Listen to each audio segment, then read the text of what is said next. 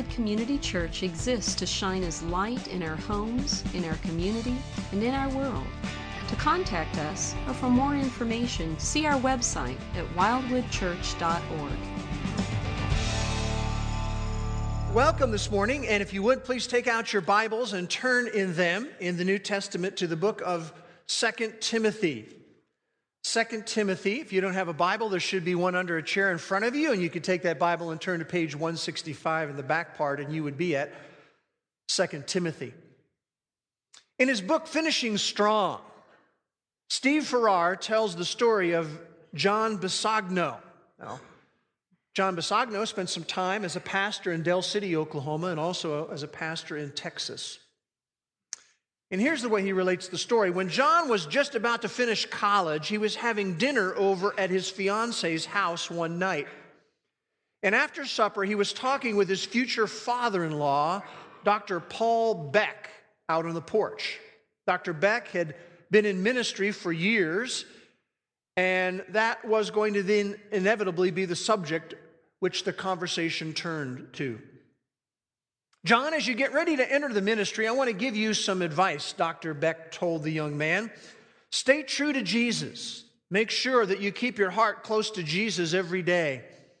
It's a long way from here to where you're going, and Satan's in no hurry to get you. And then the older man continued. He said this, "It's been my observation that just 1 out of 10 who start out in full-time service for the Lord at the age of 21 are still on track by the age of 65. They're shot down morally, they're shot down with discouragement, they get obsessed with making money, but for one reason or another, 9 of 10 fall out." Well, the 20-year-old Bisagno was shocked. "I just can't believe that." He said, "That's impossible. That just can't be true." And then when he went home, he decided to take one of those blank pages in the back of his Bible, and he wrote down the names of 24 young men who were his peers and contemporaries. These were young men in their 20s who were sold out for Jesus Christ. They were trained for ministry and burning in their desire to be used by the Lord. Then Bisagno goes on to relate, "I'm now 53 years old.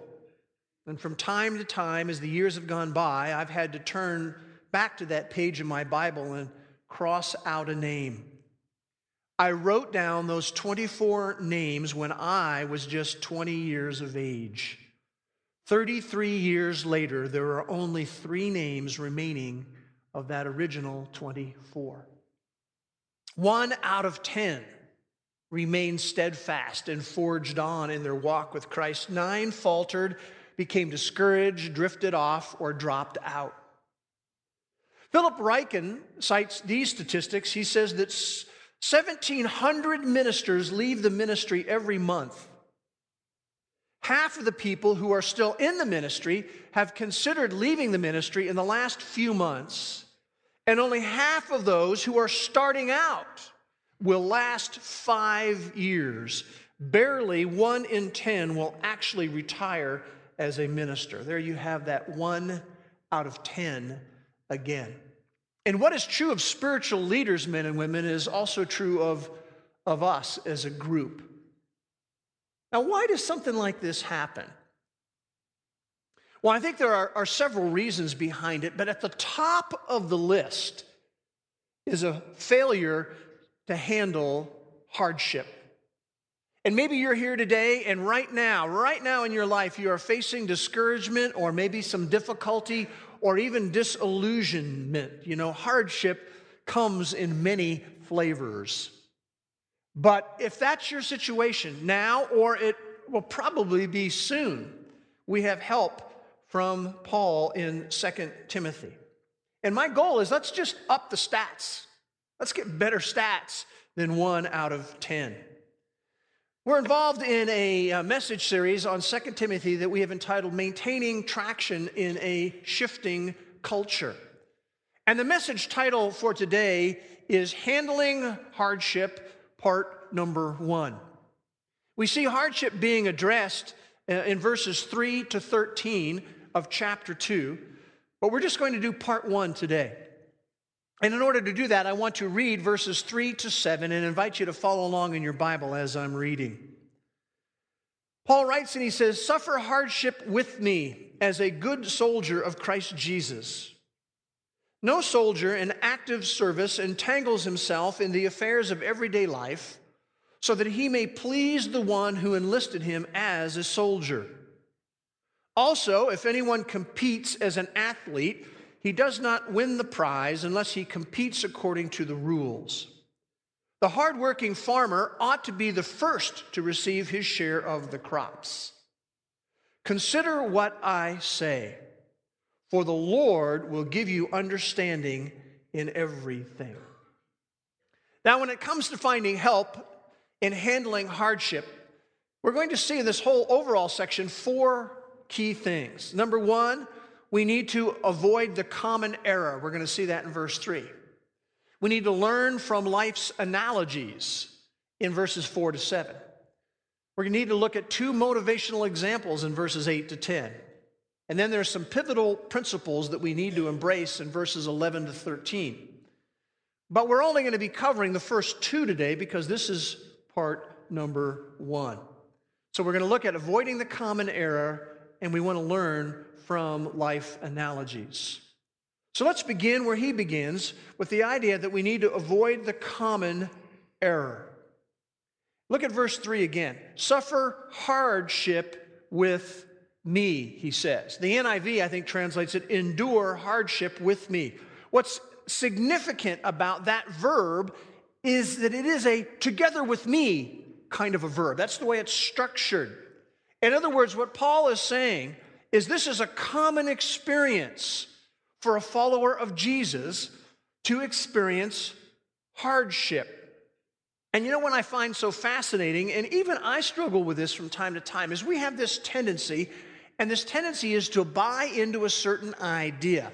And the idea seems to be that we think somewhere in our mind that when we're forgiven, when we're part of God's forever family, somehow it just seems that troubles ought to melt away, that we ought to be able to go on spiritual cruise control, where somehow we succumb to a mentality that says to ourselves, you know, God's primary plan is to make me feel good.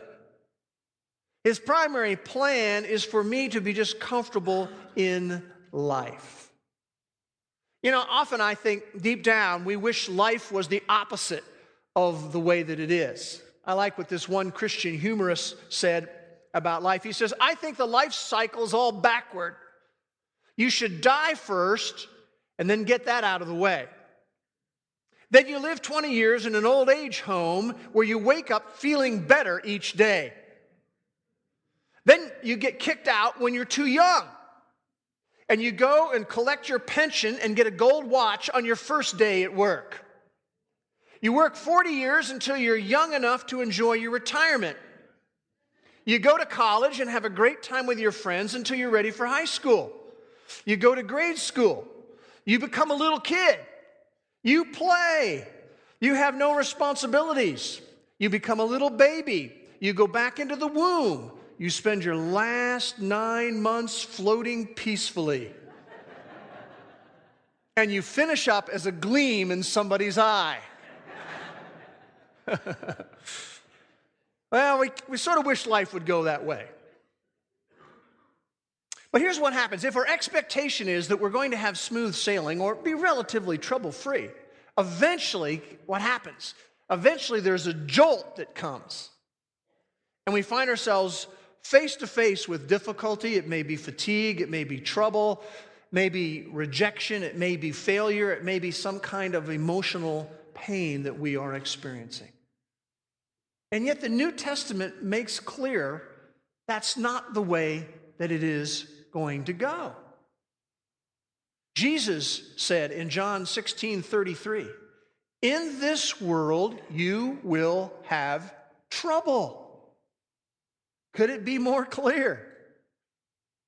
In Acts chapter 14 and verse 22, when Paul was going back around to the churches that he had founded, and he said he was strengthening the souls of the disciples, and he wanted to encourage them all to continue in the faith, he said to them, through many tribulations we must enter the kingdom of God.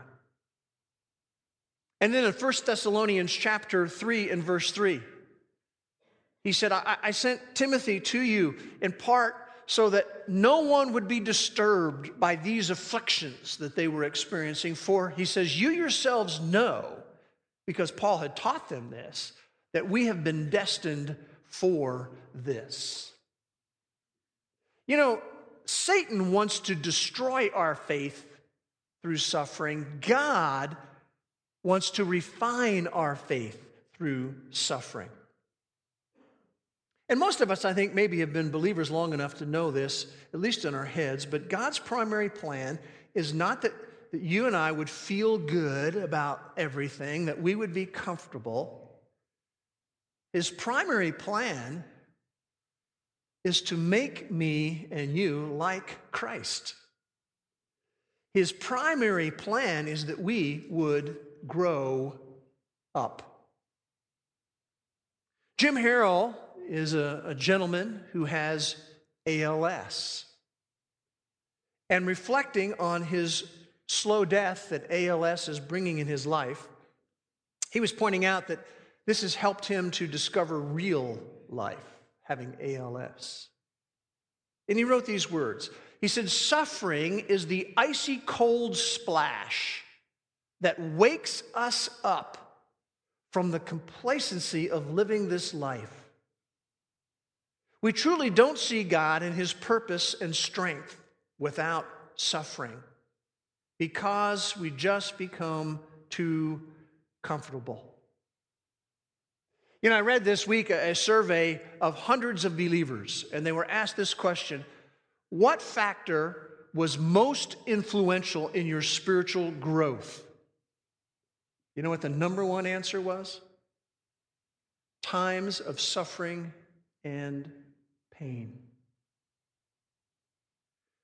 The Washington Post conducted a survey of Hurricane Katrina survivors. These are survivors who ended up in the city of Houston.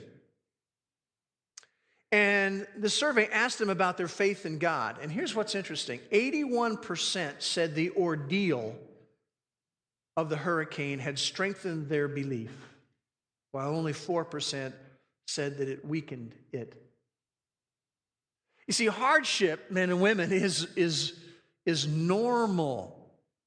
And part of what Paul is trying to communicate to Timothy and to us is don't fall for that defective, faulty presupposition that we tend to make, and that life is just to be smooth and that we can coast. So he says there, together with me, suffer hardship with me. And in order to underscore all of this, he is going to share 3 analogies. So remember what we're doing here. We're learning about handling hardship, and the first thing he says is that if we're going to handle hardship, we need to avoid the common error.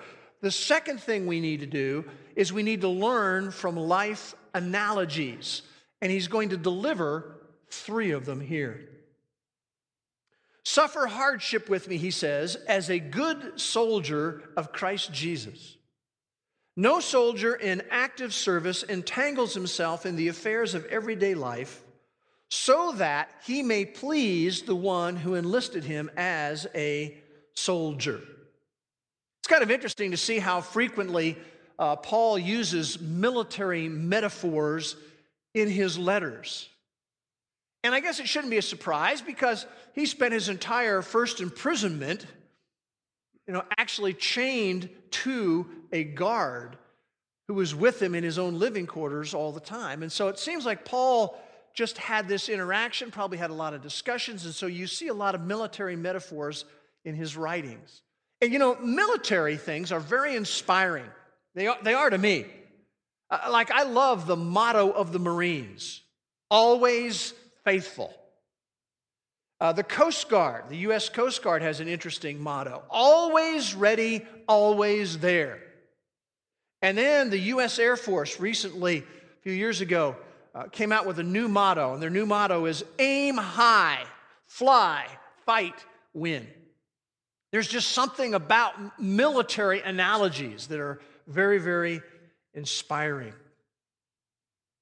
And what he's really saying, I think, is that living our Christian life is very much like being a soldier. As we've heard it said, being a soldier is the toughest job you'll ever love. And the Christian life can be very much the same way. The toughest job you'll ever love. See, for a soldier, hardship is part of the job description.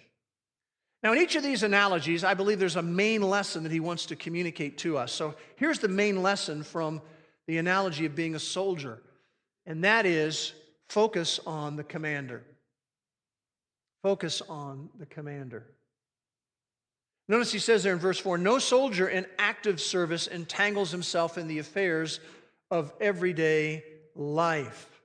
Now, some have gone to this passage of Scripture when it says that no soldier entangles himself in the affairs of everyday life, and they have said some rather weird interpretations. For example, some people would say, this means that if you're a believer, a follower of Jesus, you don't want to get involved in everyday life stuff, so that means you should not get married, because that gets you entangled in everyday affairs. Some people would say it means you shouldn't own anything, because when you own stuff, then you're involved with everyday affairs. Some people have said, no, what this means is that the only legitimate vocation anyone should have would be full-time ministry, not everyday life stuff. Of course, that's just nonsensical, because if we were all full-time in ministry, we wouldn't be making any money, because we'd all be in full-time ministry.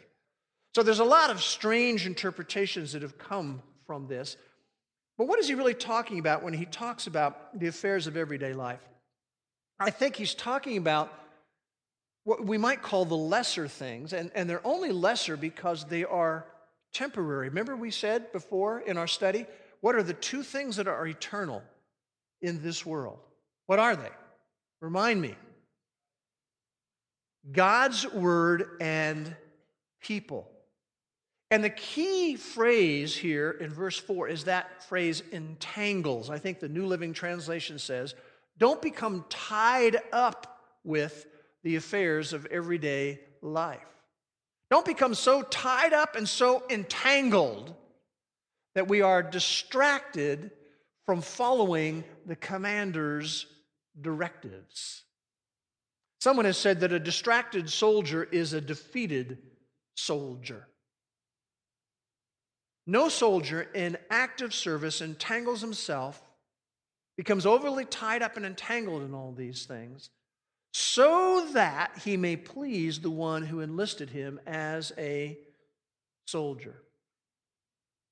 See, one thing we cannot do in life is we cannot choose our circumstances. Another thing we cannot do in life is we cannot control people. But there is one thing that we definitely can do, and that is choose where our focus is going to be. And when we're in hardship, we need to remember to focus on the commander. In Hebrews chapter 12 and verse 2, it talks about, using the analogy of a race there, how we are to do that, fixing our eyes on Jesus. You remember that? As we are facing hardship, we keep our eyes on Him.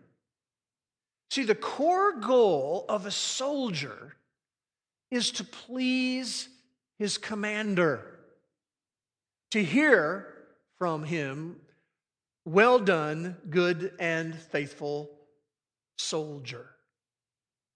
And so if we're going to handle adversity, we need to learn from these life analogies. And the first one is that of a soldier. But there is a second one that he parades out for us, and that is the analogy, the life analogy of being an athlete.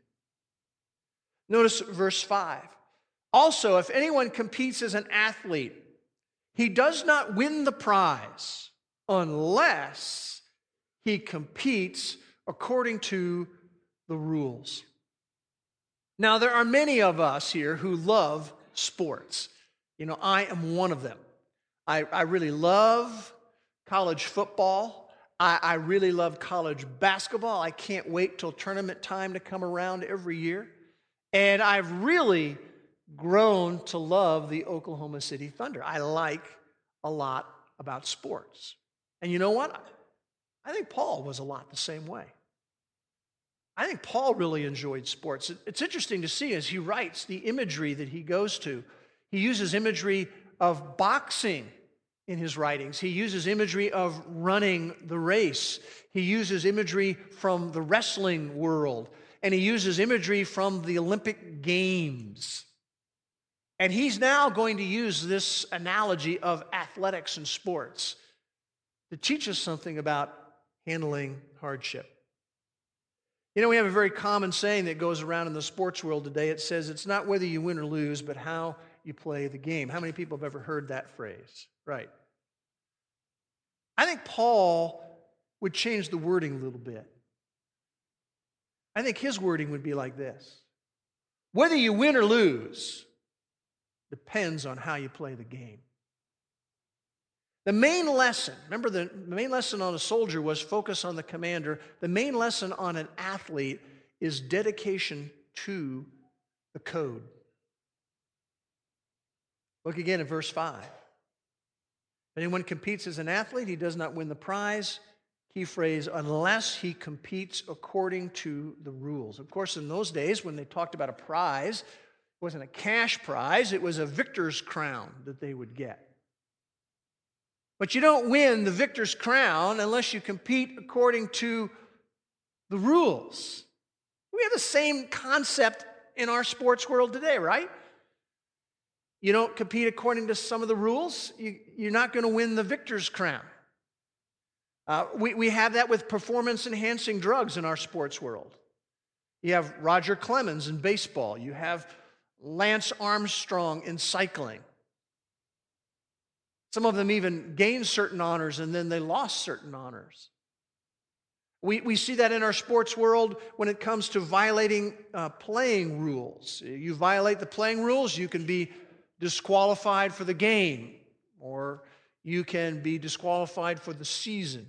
I think of the National Football League, the professional league, and the New Orleans Saints and some of the things that were going on in their football world. They violated some of the rules. We even see it nowadays in both college and pro football, if you're a football fan, where you hit somebody high with your headgear, and there's going to be a penalty and a potential disqualification. They're talking about making that even stronger in the coming seasons. Well, so it is, Paul's saying, in the Christian life. Even though we may be facing hardship, even though we may be fatigued, even though we may be surrounded by troubling circumstances, even though we may be experiencing relationship struggles, if we're going to handle hardship, we need to still live by God's code. We need to still live by the commander's rules if we want to receive the crown. And really, when we talk about God's code and God's rules, we're talking about this book. We're talking about passages, for example, like Ephesians 4:28, when it says, let him who steals steal no longer. That's part of the code. It's interesting to me how many times people who profess to be Christians are involved in embezzling money. Now, they always have some kind of reason. Well, maybe we're in a financial crisis or whatever, or they wanted more, but they embezzle money. Stealing happens in another way on the campus where people cheat. It's interesting, there's a story in today's Daily Oklahoman about how cheating is on the rise at the University of Oklahoma. It's part of the code. Now, some people say, well, I'm under the pressure and the hardship. I've got to get this such and such. Wait a minute now. It's not the way that you handle hardship. In 1 Thessalonians chapter 4, verses 3 and 4, it says, for this is the will of God, that you abstain from sexual immorality. It's that word that includes all sexual activity outside of a marriage between a man and a woman. That each of you know how to possess his own vessel or body in sanctification or in holiness and honor. It's part of the code. And this includes all sexual sin, whether it's sexual sin of people who are single or sexual sin of people who are married. It's a damaging violation of the code. And there may be hardship that makes us lean into wanting to do those things, but we should not violate the commander's code. Another just example of this is 1 Timothy chapter 6 and verse 17. Instruct those who are rich in this present world, and I always say that's most of us in the Western world. You have a vehicle or a car, you're in that group. Instruct them not to be conceited or to fix their hope on the uncertainty of riches, but on God. And you know, it's amazing how often the love of money and stuff has sidetracked many people who name the name of Jesus Christ. If we're going to handle hardship, we need to avoid the common error when we need to learn from these life analogies. You have the analogy of the soldier, you have the analogy of the athlete. The third analogy he's going to mention is the analogy of a farmer. Look at that in verse 6. He says, the hardworking farmer ought to be the first to receive his share of the crops. And here's what I think the main lesson is about this farmer analogy. The main lesson is diligence with the end in mind. You know, he describes the farmer as the hardworking farmer in verse 6. How many people grew up around a farm? Let me just see some hands out there, okay? Quite a number of you. Did you notice that the harvest does not automatically appear and automatically march into the barn? Doesn't work that way. You know, you have to go out, you have to plow, you have to plant, you have to fertilize, you have to water, you have to harvest, you have to transport. And all that means sweat, and it means aching muscles, and it means exhaustion. And you have to also battle the weeds, and you have to battle the pests, and you have to battle the weather, especially in the plains states. You know, when I did my pastoral internship in Sterling, Kansas, which is wheat country supreme. And while I was there, that one particular summer, they had a great wheat crop coming up. But this hailstorm came, and it just shattered the heads of the wheat in the field. Now, I was watching the reaction of the farmers in that. You know, it would have been pretty easy for them to say, why bother doing this? I think I'll just quit being a farmer. No, what I saw from them was this dogged persistence. What was driving them through that adversity? It was the potential benefit of a harvest. They were thinking about the reward of a sweet harvest that will come eventually. So, okay, that happened with that one, but we're going to replant. We're going to do it again because they were focused on the harvest. And too often, I think what happens in the Christian life, as we face adversity, as we battle disappointment, as we're facing emotional pain or rejection or failure, we just choose to quit rather than battling through and keeping our eyes focused on the potential harvest ahead.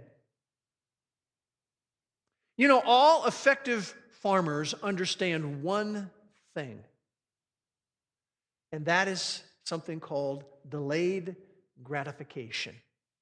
Farmers understand that. See, the world wants to sell us a different direction. You know, get it now. If it feels good, you just do it. Why wait? Just go out and charge it. You know, satisfy yourself first. And the farmers go, wait a minute now, this is all about delayed gratification. And part of what he's saying to us is we need to learn and become familiar with that term ourselves in our Christian life. Delayed gratification. We need to learn from the farmer. We need to learn from that principle of delayed gratification. Now, those of you who've been around a while would know that when we work our way through Scripture, it's very common for us to pause and say, well, what life response can we have to what we've looked at so far here in part number 1? What's interesting to me is that Paul includes his own life response. I don't have to do anything here. It's right there in verse 7. He says, consider what I say. The NIV says, reflect on what I say. What's he saying to you and to me? He says, what we need to do, having looked at what we've looked at today, is we need to step back and reflect. We need to ask, what is this saying about my life? What is this saying about my attitudes? What is this saying about my choices? Now, I'm going to be very blunt for just a moment. And I'm going to criticize us as a culture. You know what one of our problems as a culture is? We're too busy. We're too distracted. And frankly, at times, I think we're just too lazy. And then hardship comes, and it runs right over the top of us. We need to step back and reflect, he's saying. The things we've looked at today, how does this apply to my life? What does God want me to learn from the verses that we've looked at today? To reflect on, when haven't I handled hardship well? Where was the breakdown in my perspective? To ask ourselves, how am I handling hardship in my Christian life? From the analogy of the soldier, we learn that we need to focus on the commander. From the analogy of the athlete, we need to remember dedication to the code. From the analogy of the farmer, we need to remember diligence with the end in mind. Now, I want you to go back for a moment and think about that 9 out of 10. In many cases of that 9 out of 10, they took their eyes off of the commander. In many cases of that 9 out of 10, they jettisoned their commitment to God's word. And in many cases of that 9 out of 10, they chose instant gratification over delayed gratification. Not a great mystery. A soldier sets his sights on victory. An athlete sets his sights on the winner's crown, and the farmer sets his sights on the coming harvest. Look at verse 7 again. Consider what I say, for here comes the promise, the Lord will give you understanding in everything. He is ready to give all the wisdom and insight we need. He's ready to do it. Now I want to close our time together, and then we'll sing, with a little thing called the Soldier's Pledge. And this has been around for a while. It's gone around in Baptist circles and come out in different forms, and I've done a little editing of it myself. But here's the Soldier's Pledge. I'm a soldier of the army of my God. The Lord Jesus Christ is my commanding officer. The Bible is my code of conduct. Faith, prayer, and the Word are my weapons of warfare. I have been taught by the Holy Spirit, trained by experience, tried by adversity, and tested by fire. I am enlisted for eternity. I will either retire in this army at the rapture or die in this army, but I will not get out, sell out, or be talked out. If my God needs me, I am here and ready.